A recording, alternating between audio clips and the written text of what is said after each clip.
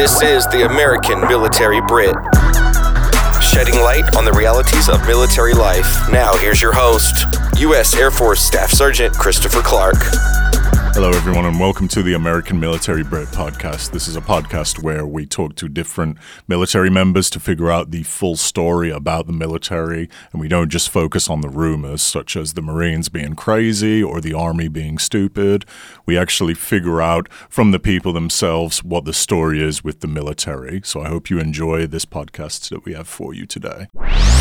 Hello, everyone, and welcome once again to another Outtake episode of the American Military Brit podcast. This is Outtakes, episode 3, and this time we're going to begin with Aaron. Now, I discussed with Aaron talking about how the military to civilian, civilian to military links together and kind of how that worked for him. So he talks about his family is a military family, and for a lot of people that is the case. For me, my dad was in the Air Force, so there's a link there, but also just with people in general, they will have, parents, grandparents, whatever the case may be, cousins, brothers, sisters who are in the military, and they follow in those footsteps, and that prepares them for the military, that prepares them for transitions and things like that. So here's Aaron talking a little bit about that. Yeah, and can I just ask, I was looking through your stuff, and it looks like you've got a lot of things going for you, basically. Like, you've done a lot of things. How much would you say that your service in the Navy prepared you to do that stuff, or was it just kind of like you got out and you just went for it? When you grow up in a military family, my grandfather was a decorated World War II Army Air Force veteran. And, he shared his stories. It seemed like every day, he'd always share stories in the magazine cutouts and all that, and they were still recognizing him years later. So growing up with that, and my dad was a Vietnam vet, my uncle was a Navy Vietnam vet, my dad was a Marine.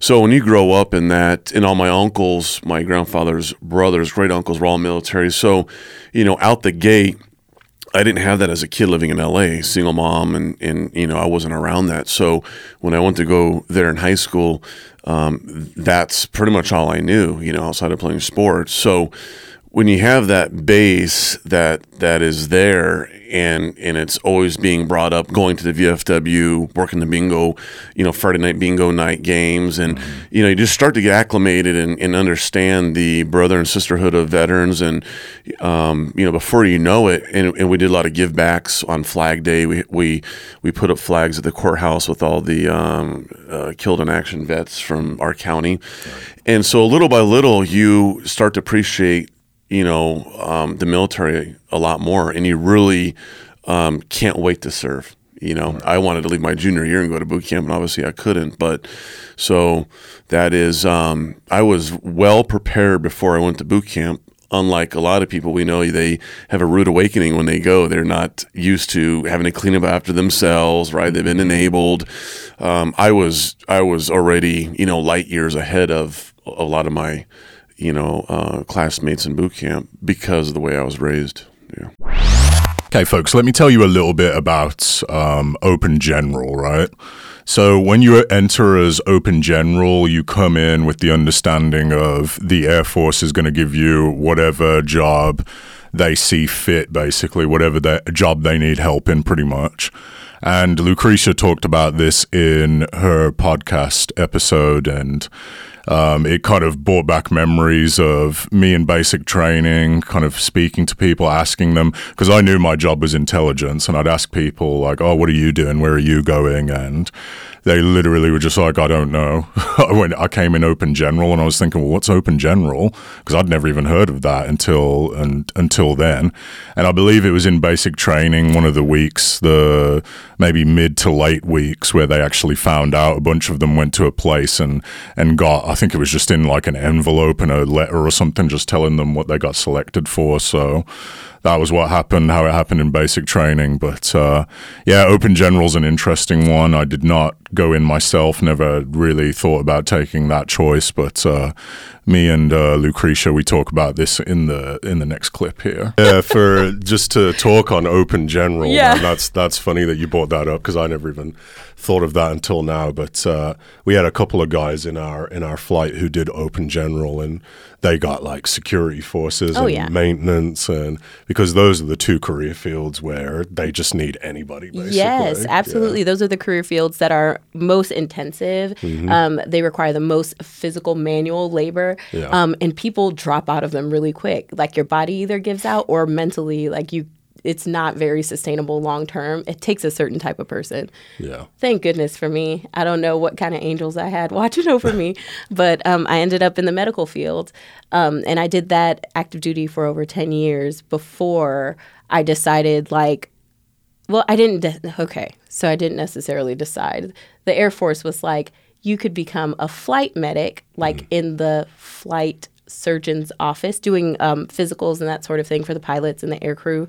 So not being a medic that's a different career field. Right. That would have been cool. Yeah. No, they were not offering that. They were offering me to go do physicals.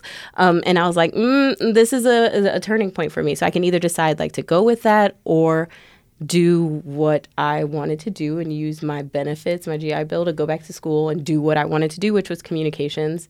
And people kind of looked at me funny because I had so much experience in the medical field. I have spent 10 plus years in the medical field. Why wouldn't you go into nursing? Why wouldn't you go be a nurse? Yeah. I have my associate's degree, my CCAF. The CCAF. Yep. Mm-hmm.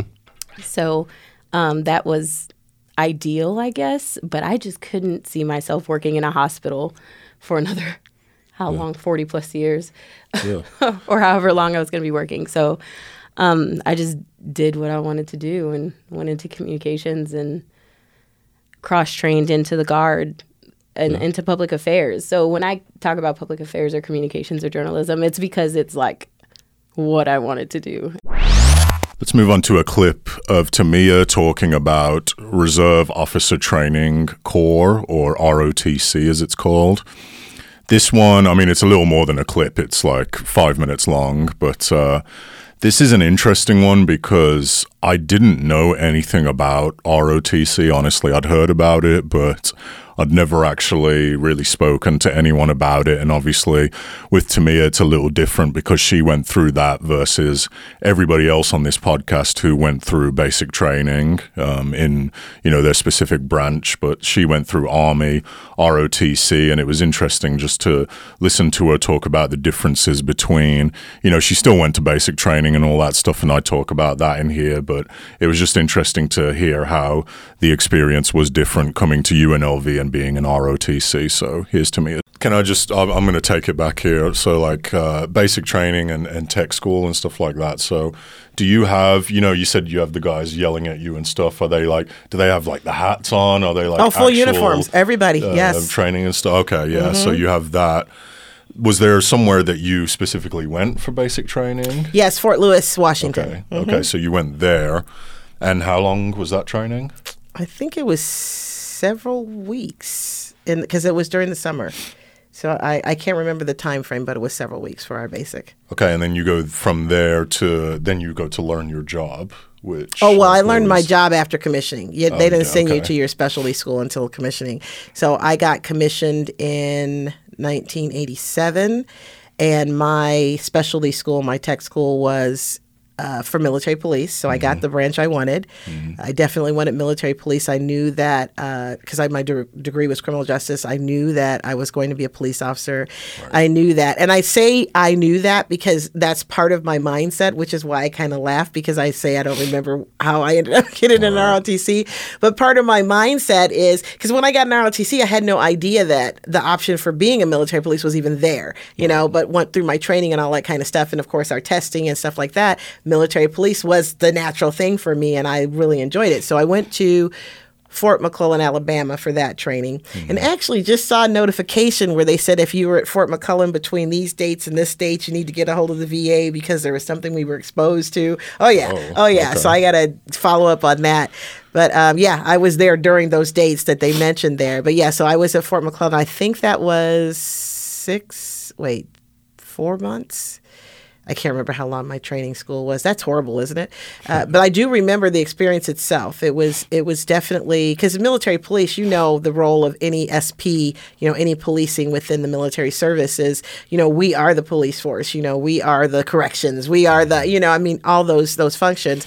So I was able to learn that, which was amazing to be able to do that. And then when I came back as a reservist, that was also my specialist. We actually have a guard unit. I think we still have it. It was the 72nd MP. 72nd MP Corps here in Nevada, and I was initially a part of that during ROTC. So not only, like I was talking about ROTC, not only were we in class, getting the training, we were also mandated every weekend we had something. We had annual training, and then we also had service with either the National Guard or the National Guard. I think all our options were the National Guard, but not everybody opted to do it. You didn't have to, as part of your ROTC training, you didn't have to. It wasn't a mandate for you to go in the National Guard and be, learn to be that citizen soldier kind of thing first. Okay.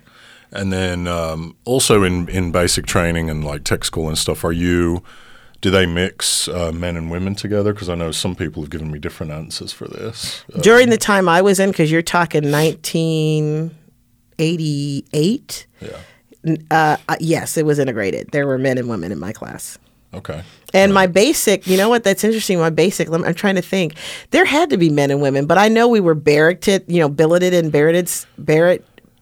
Yeah, the barracks. Yeah. Uh-huh. Yeah.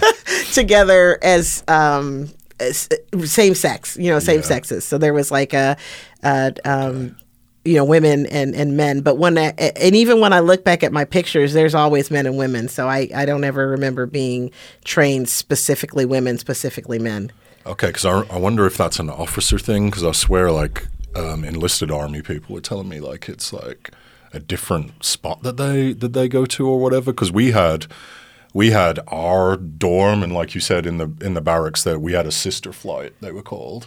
So we'd go like everywhere pretty much with them. We'd be in class with them. Like we'd be on this side, they'd be on this side. And really, not in the class together. We were in the class together, yeah. But separated. But like we were in the chair. There was a bunch of chairs on this side. There was a bunch of chairs on this side. Mm-hmm. So we were there. They were there. Yeah. No, because I'm even looking. Because I'm a visual person. I'm looking back at my pictures that I took during my my MP training, and it was men and female. Yeah. So maybe it is different for officers. I don't know. It was integrated. Okay. All right. Cool. And then. You touched on Hawaii. That was your first assignment? That was that was my my leadership training assignment. Okay. So that's where you go and they evaluate you as a leader, as an officer, if they're going to commission you or not. So that was my commissioning training spot. Oh, I got you. Okay, Cool. All right. Well, and like I said, it was transportation. It wasn't actually what I ended up getting into, being commissioned into. Yeah. It was just, that we didn't really get an option to go specifically to what we were looking to be commissioned into because we hadn't been kind of assigned that yet. But they wanted to see that you could work as a leader, so you were being evaluated by your captain and the major and all that stuff while you were there because you were the lieutenant. You stood up, you did all the formations, you did, everything, you did the op orders, you did everything because you were showing that you would be able to be a good officer. This next story is absolutely hilarious. And the reason I say that is because for people who haven't been in and don't really know about this, like you have to realize that when you first come in as a young airman, anybody who has a bit of rank, you're absolutely terrified of. And in this story, Shaun talks about how a major came knocking on his door and he was just drunk, which obviously Shaun, if you remember his podcast, we did get into the, being young at tech school. And of course, it was a college atmosphere. So of course you're going to indulge in a little bit of alcohol, right? But he talks about how this major came knocking on his door and he was rude to him. And, it was for a wellness inspection, which we had while I was there as well. It was just like one of those inspections to make sure no one's doing anything illegal and things of that nature. But let's just say in tech school, it was, like I said, it was a college atmosphere. It would get out of hand at times. But in general, just realize that when you were a young airman, anytime you saw a bit of rank, it's just funny because you would lose your mind. And now thinking about it, it's like, why was it like that? But here's Shaun talking about that stuff. 21, doing 21 things, like being cool in the service or whatever, living my life, and just, it was like rough. And then I remember one night we had a guy, he come up banging on the door at like 2:30 in the morning. And I opened I am gone. I'm 3 sheets easy to the wind here. And this guy opens the door and I'm like, what do you want, dude? And it was a major. And obviously the time when you're in tech school, officers and majors and people are really above the rank of like technical sergeant, you're like, oh my gosh, this guy is like, he's like royalty. This guy will end my career. Yeah. And anyways, I'm like, so I open the door. I'm like, what do you want, dude? And I see it's a major, and he can just see the fear of God in my eyes. And he's like, you need to get out of here now. And I was like, copy all. And so like I like get dressed and I go downstairs, right? And like I'm so intoxicated at this point after a night out at this sports bar. I think it was Bailey's Sports Bar.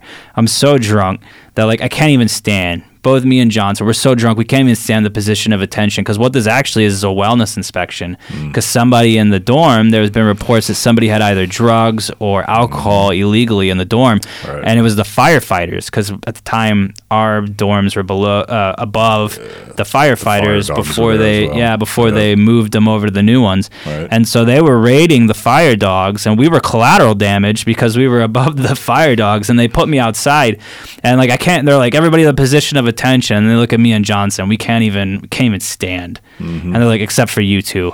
And so like everybody is at the position of attention. I'm like literally laying on my back, like passing out on this PT pad because I'm so drunk. Amazing. And so like that was just kind of like the lifestyle, but obviously you're learning your job, you don't really know what's going on, you're going through the books and everything, and so it was a breath of fresh air, kind of like a crash college for like 6 months, and then you finally get your job and you're on your way. Yeah, it's just funny you saying that story, man.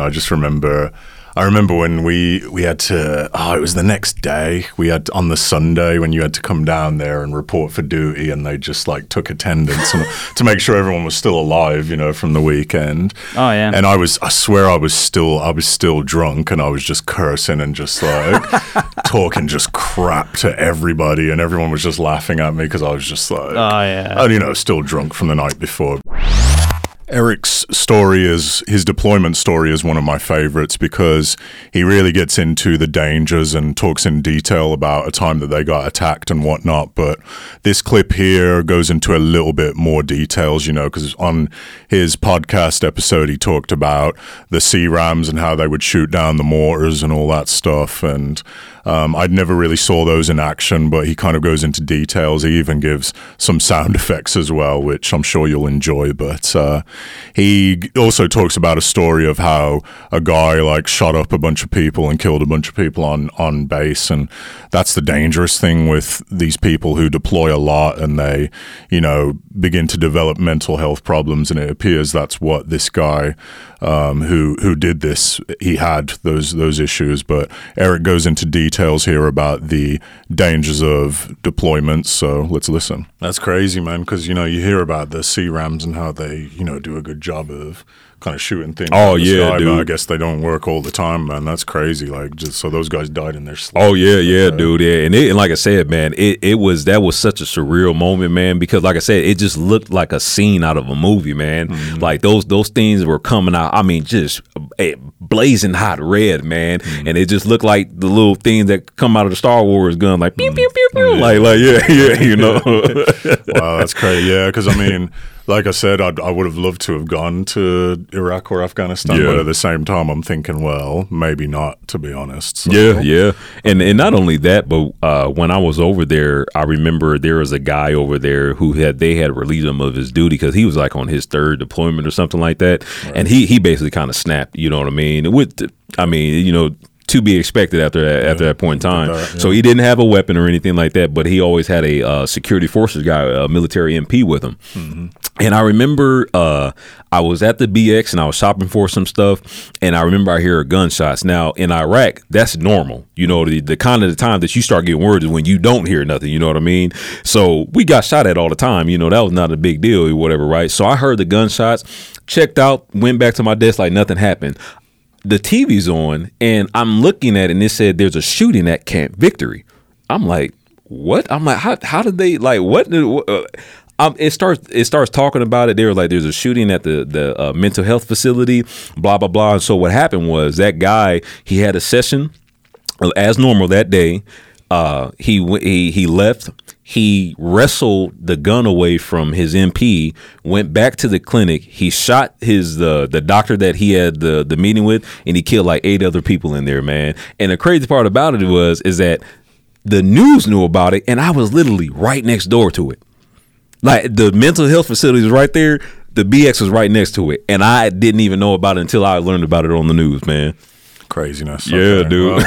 Well, I'm glad I just went to Jordan and right. Qatar, man. The worst we had was like some crazy Saudi Arabian guy driving on the base. Yeah. He made it onto the flight line. That was it. So Shaun is back yet again with another hilarious story. This one's from Whiteman, a story that honestly I completely forgot about, because we start off obviously by talking about the LOC that he had to give me, but then we get into the fact that, we were a bit wild back then in the office, and we had all these Nerf weapons, and we would shoot each other with the little Nerf guns and all that stuff, and like throw things at each other in the office sometimes during like downtime and whatnot. But it would get a little bit crazy sometimes, and eventually that was put to a stop by I think it was by the certain major that I was mentioning in his podcast. But even like before that, I think maybe it was stopped. But that's something that we get into here in this clip, so enjoy.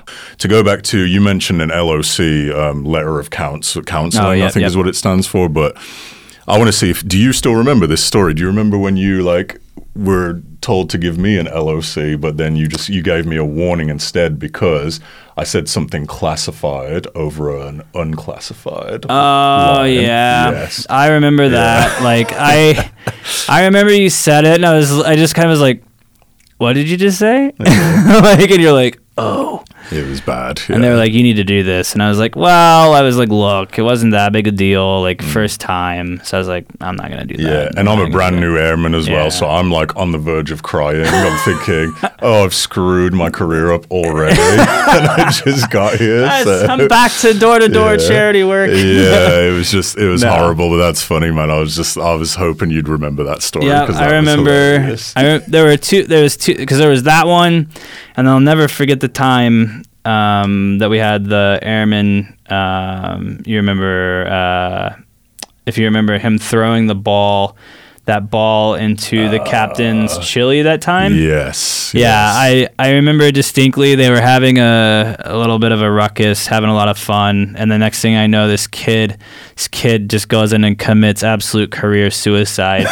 Throws this ball, this like Nerf ball at this guy to get him back. The officer is at his desk eating beef stew and like rice or something. Something with a thick gravy. And he throws it on this guy, and it just explodes. This gravy just explodes all over his uniform, and all I hear is Peachin! Like at the top of his lungs, and he's like, get in here!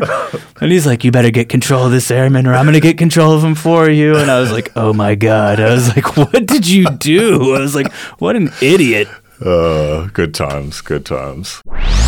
When you get out of the Air Force or separate from the Air Force, there's factors that come into play in making your decision. For me, it was pretty easy just because it was a decision for me only. It was just, what do I want to do? And I wanted to get out. But with Moses, he talks about in this clip, he kind of talked about it in his podcast kind of before this clip. He was talking about his son and how that's factored in financially to keep him in the Air Force. But like that's one problem that I didn't have to deal with. And he talks about how I'm rich because I don't have any kids, and this is something that my sisters always say as well. They're just like, oh, you're so rich because you don't have any kids. And it's like, well, life is still expensive. Anyway, we kind of talk about these things and what factors into you separating and all that stuff. So here's Moses talking about that. So it's all financial, pretty much. There's still certain aspects of the military I love, and if I were to get out, I'd be really sad. But there are more things that are stressing me out, and I'm just putting up with it. Well, yeah, I can tell you, man. One thing that I definitely miss, especially being a college student, is the money, that I used to get when I was in the military. So that's like one thing. Like you always say, oh, Chris, you're rich. Well, you are rich. And I'm like, I'm not, no, trust me. Like compared to the money that I used to have, like say back in 2019 when I was still in, not even close, man. The way I see it, you're single, you have no obligations, you've been saving all your life. Mm-hmm. You're English, so you already don't have good food choices, so you probably don't eat much. Let's see, you use the GI Bill, you're a reservist, you also have a job downtown, you're rich. Well, yeah, the reason this guy says that is because I'm single, I don't have any kids, that's why he's saying that, yeah. So I had, like when I got out, I had the freedom of choice to be like, I'm just thinking about me, right? Mm-hmm. But like you said, you've got a wife, you've got a child now, so it's a little different in that case, isn't it? So... but yeah, I mean, I guess you're at what, 12 years now? I'm at 12 years. Okay, so you just got another 8 to go. So 11 and a half, but I see it as 12. I see it as 12. Close enough, yeah. So, but wait, you've got 12 years left, or you've been in 12 years? I've been in 12 years. Yeah, that's right. So yeah, like you're almost there. After, you don't know where you're going after Nellis. Do you think you'll stay here like longer, or are you just going to do the 4 years or whatever here and then you're gone? It's indefinite now. Okay. So we'll see. Okay. Yeah. I'm still adjusting in Las Vegas. It's a lot to take in. Okay. Yeah. Well, we'll see what the future holds for you. Okay, let's finish off here with having a clip here from Josh talking about what he plans to do after the military and things of that nature. He actually gets into talking about his, he's a disabled veteran now and all those kind of things, and just kind of talks about his plans after and being an entrepreneur and starting his business and just overall helping people out and trying to give back to the world that helped him out, essentially. And I think it's very admirable, the stuff that he's talking about, and it's a very interesting thing that he's doing. He went to college, now he's doing his whole business thing, and I honestly hope for the best of luck for him. I hope he does well, and I hope he succeeds in his business. So here's Josh talking about that. And then that was literally the moment where I was like, all right, I will go to school, get a degree, and then go into a different agency. But unfortunately, I am now a disabled veteran. I'm 90% disabled. Like my back and my hips have problems and issues and stuff. But, I mean, they were going to happen eventually. It's just the military made it happen quicker. Right. So the way I've gotten around that is just yoga, And that's actually something I wish I would have known going into the military, is how to discipline and hold like asanas, like stress yourself out and learn how to relax and breathe. Right. Because I think I would have made it a lot further and been a lot more gentle on my body if I would have had that gentle approach instead of the Marine Corps, pound it in, get the peg in. Sir, that's a round hole. This square will fit in. But that's the Marine Corps attitude. But yeah, I just wanted to grow and learn. That is about it. That's hilarious, man. But obviously you're an entrepreneur and all that now. Like, what is the ultimate goal now that you've separated? Like, what is your ambitions in life right now? To make money. Yeah. I'm not gonna lie about that. Yeah. But the reason why I want to make money is to start projects, nonprofits, stuff like that. Okay. I don't know. I want to do like Veterans with Furniture, where we get people who have way too much money and just have their, a stain on their couch. Like, oh man, this furniture is no good. Let's just buy the new seasons. It's going to go to waste anyway. All right. So why not take it in and then give it to a veteran that can use it, or someone with of low community status, like social. You know what I mean? Like, I just want to help people. That's why I joined the military. That's why I went to college inadvertently, is to learn how to help people. Because literally I grew up being helped out by society. So just pay it forward, pay it back. Thank you for tuning in to today's episode of the American Military Brit, the Outtakes. We're going to have more outtake episodes coming, so be sure to tune in and listen to all the different things that I unfortunately had to cut out of the different podcasts. So tune in for that to hear some more great content. So thank you for listening, and goodbye for now.